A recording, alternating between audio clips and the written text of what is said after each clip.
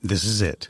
The putt to win the tournament. If you sink it, the championship is yours. But on your backswing, your hat falls over your eyes. Is this how you're running your business? Poor visibility because you're still relying on spreadsheets and outdated finance software? To see the full picture, you need to upgrade to NetSuite by Oracle. NetSuite is the #1 cloud financial system to power your growth. With visibility and control of your financials, inventory, HR, planning, budget, and more, NetSuite is everything you need to grow, all in one place. With NetSuite, you can automate your processes and close your books in no time while staying well ahead of your competition. 93% of surveyed businesses increased their visibility and control after upgrading to NetSuite. Over 27,000 businesses already use NetSuite. And right now, through the end of the year, NetSuite is offering a one-of-a-kind financing program to those ready to upgrade at netsuite.com/C-Suite. Head to netsuite.com/C-Suite for special end-of-year financing on the #1 financial system for growing businesses. netsuite.com/C-Suite.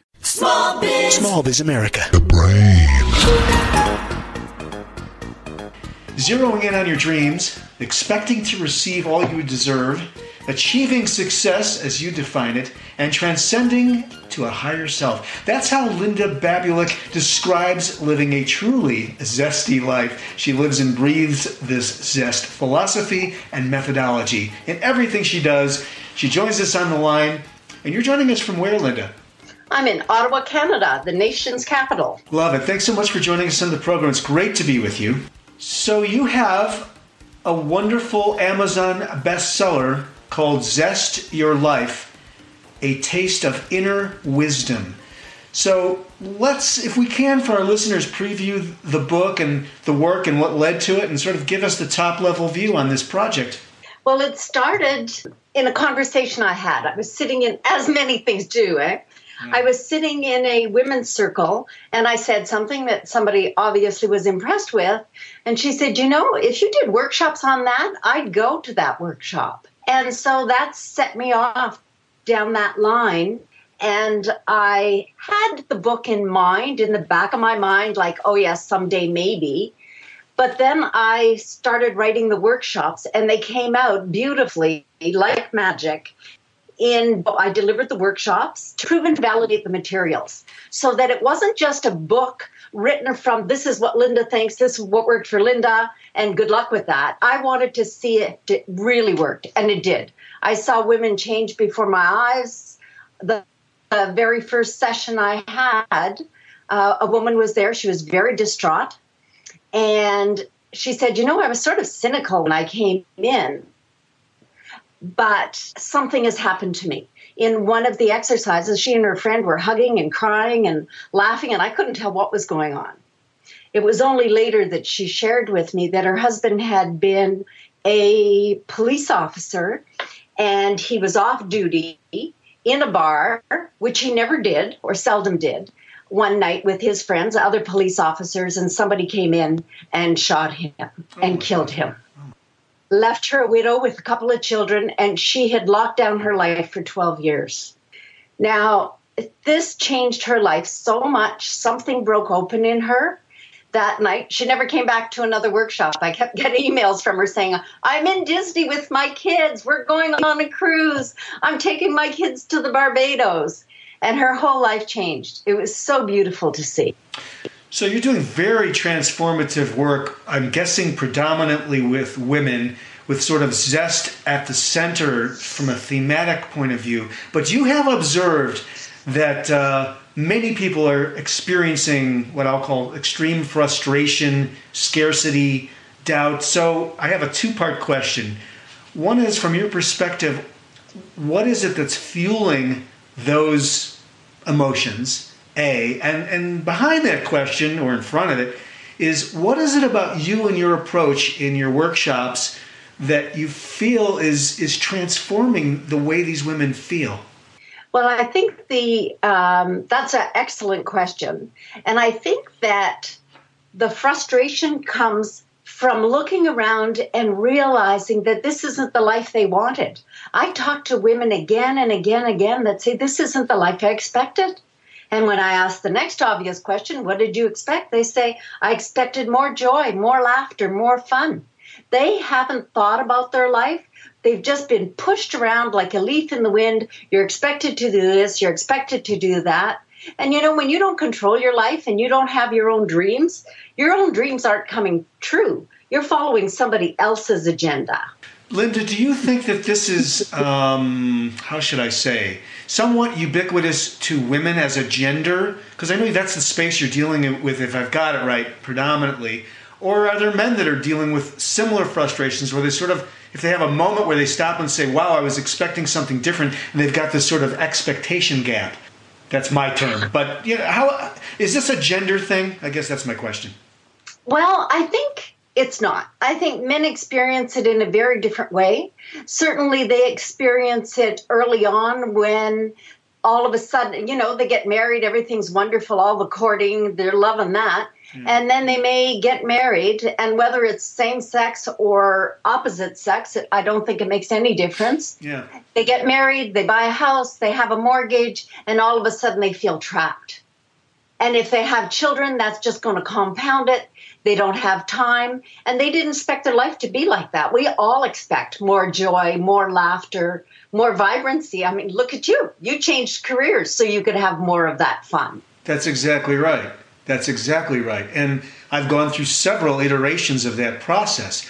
There is this moment where you stop and you say, what matters to me? What really, really, really matters to me?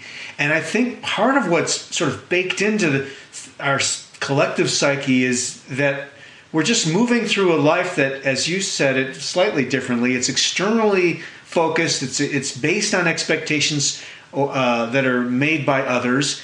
And you're almost living other people's lives or a set of expectations that aren't really driven from your internal heart and soul. And if I've got it right, that's the place I'll say, aim to really liberate and reframe, in your case, the women that you work with, their lives and how they approach it. I have a question behind all of that I just said. Is this, to some extent, from your experience, that we're all kind of living on a future expectation sort of modality where it's all future oriented? Is that how you see it, or is it different?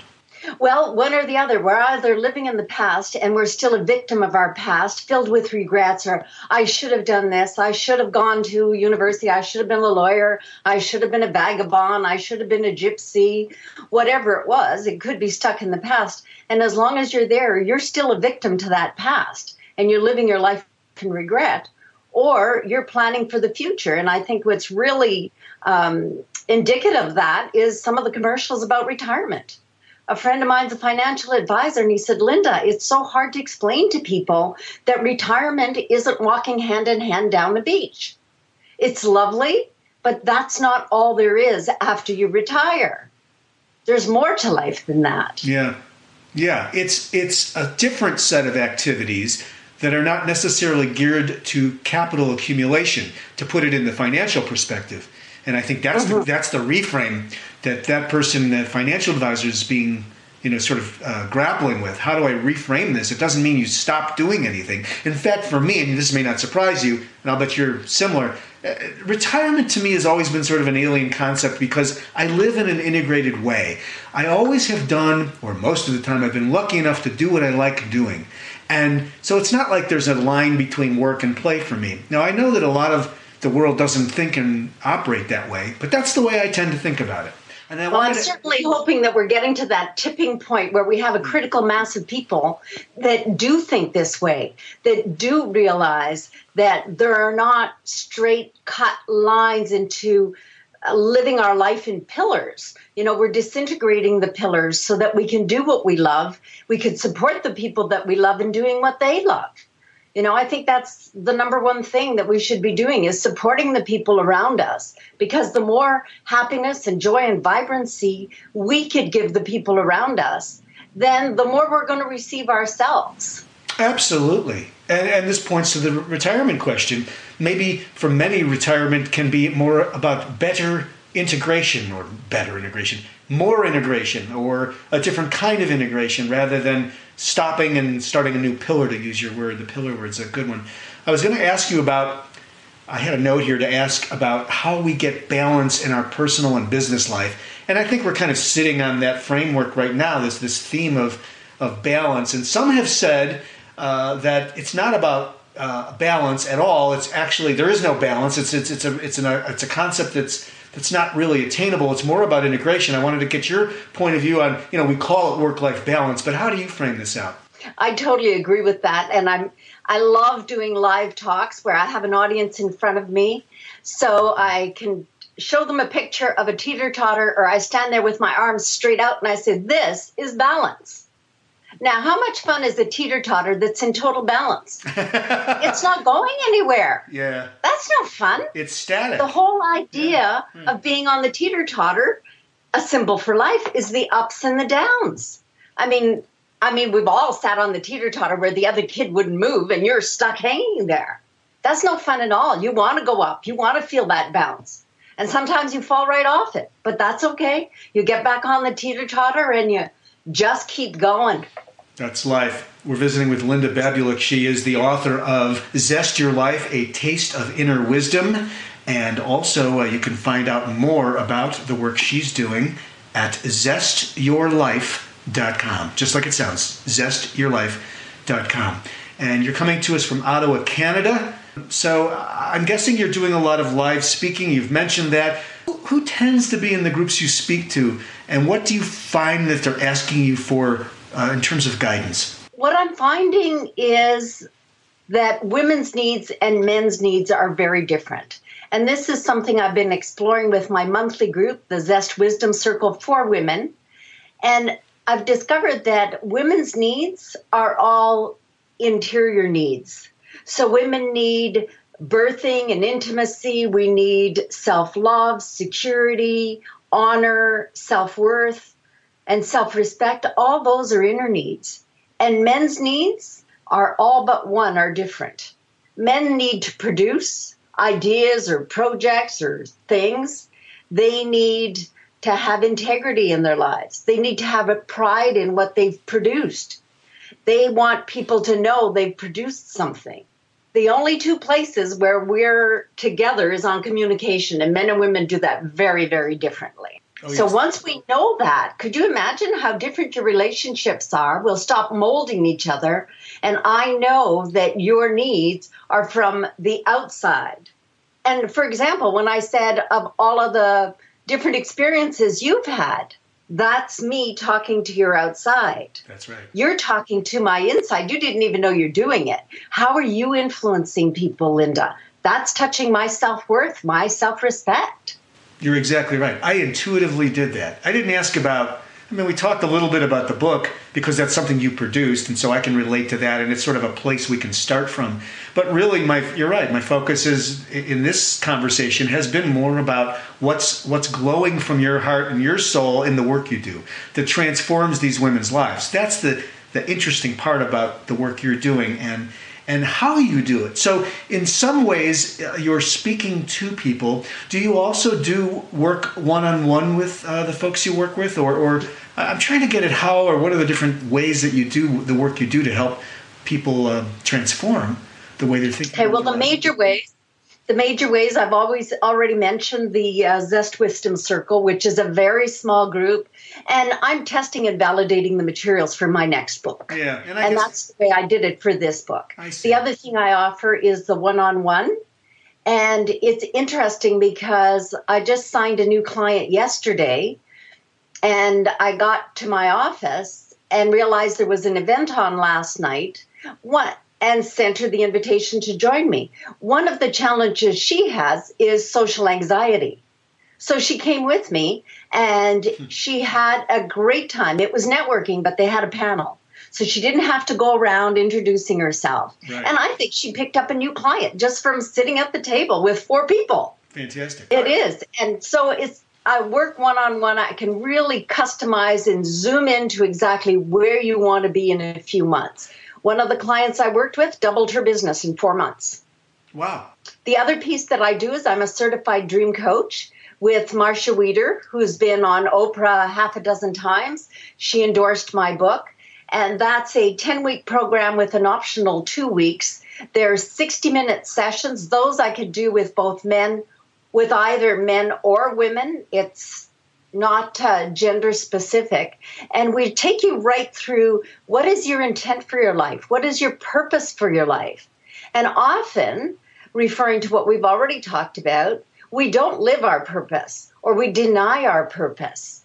And we might have had that dream, but we put it aside because there's a doubter. I love that phrase. There's a doubter in our heads, which I call the itty bitty shitty committee. Mm-hmm. And we need to know how to learn from that doubt in our head to turn it and work together with that. And then we move you through the 10 weeks. So then you end up working on a project that is directly related to your purpose. So really you become aligned with your purpose in a new way. If that's my way of reiterating it. Do I have that right? Yes. Yeah. Absolutely. And I met a financial planner, a young gal, a couple of months ago, and I said, do you know what your purpose is? She says, my purpose is to help people. Oh. I said, that's everybody's purpose. We should all have that as our major purpose. When we're born as humans on this planet, that's our purpose, is to help other people. But what's your individual purpose? And if it involves other people, then when you don't have those others, you know, if your purpose is to provide beautiful homes to people, you sell real estate and buy real estate, then what happens when you have no clients? You're not fulfilling your purpose. And this, we dig deeper, we find your soul's purpose. And with that, then you could move on and you're not a victim to having clients or customers or not. My purpose is to be Zest. And people who know me know I'm Zest. I walk into the room, I'm usually wearing an orange outfit or something orange. I pull up in my orange Volkswagen Beetle with my orange purse. I mean, it's just great. People know that I live my Zest. And that doesn't depend on whether I have clients or not. Right, right. You're not looking to the exterior cues to have your Zest in your life. It starts with you. What is it about orange? It's started with the color of the cover on my book. I have an orange on the cover of my book. Oh, okay. And it's that play on words, which my background, I'm French Canadian, and we do a lot of that. And I love it. So Zest Your Life, but then there's an orange zest on it, but it's not a cookbook. And just like if you use a little bit of zest in a recipe, it just adds that extra thing that people sort of go, wow, that's really good. What is that? And it's the same thing if you add zest into your life. It's that thing that will move your game up to the next level. Yeah. It'll just make you walk straighter, breathe deeper, smile more. That's what Zest does in your life. I love it. And I love it as a sort of a centering thought for everything you do. The book is Zest Your Life, A Taste for Inner Wisdom. We've been visiting with Linda Babulic. She is the author, and she's doing fantastic transformative work with women up in Ottawa, Canada, and probably other places as well, online, I'm sure. We can find the book, I'm guessing, on Amazon, since it is indeed an Amazon bestseller, right? And, yes. Of course, the website is www.zestyourlife.com. Linda, thanks so much for joining us on Smallbiz America, and wishing you the best. We'll do it again for sure. Thank you so much, David. It's been my pleasure. Smallbiz America. This podcast is a part of the C-Suite Radio Network. For more top business podcasts, visit c-suiteradio.com.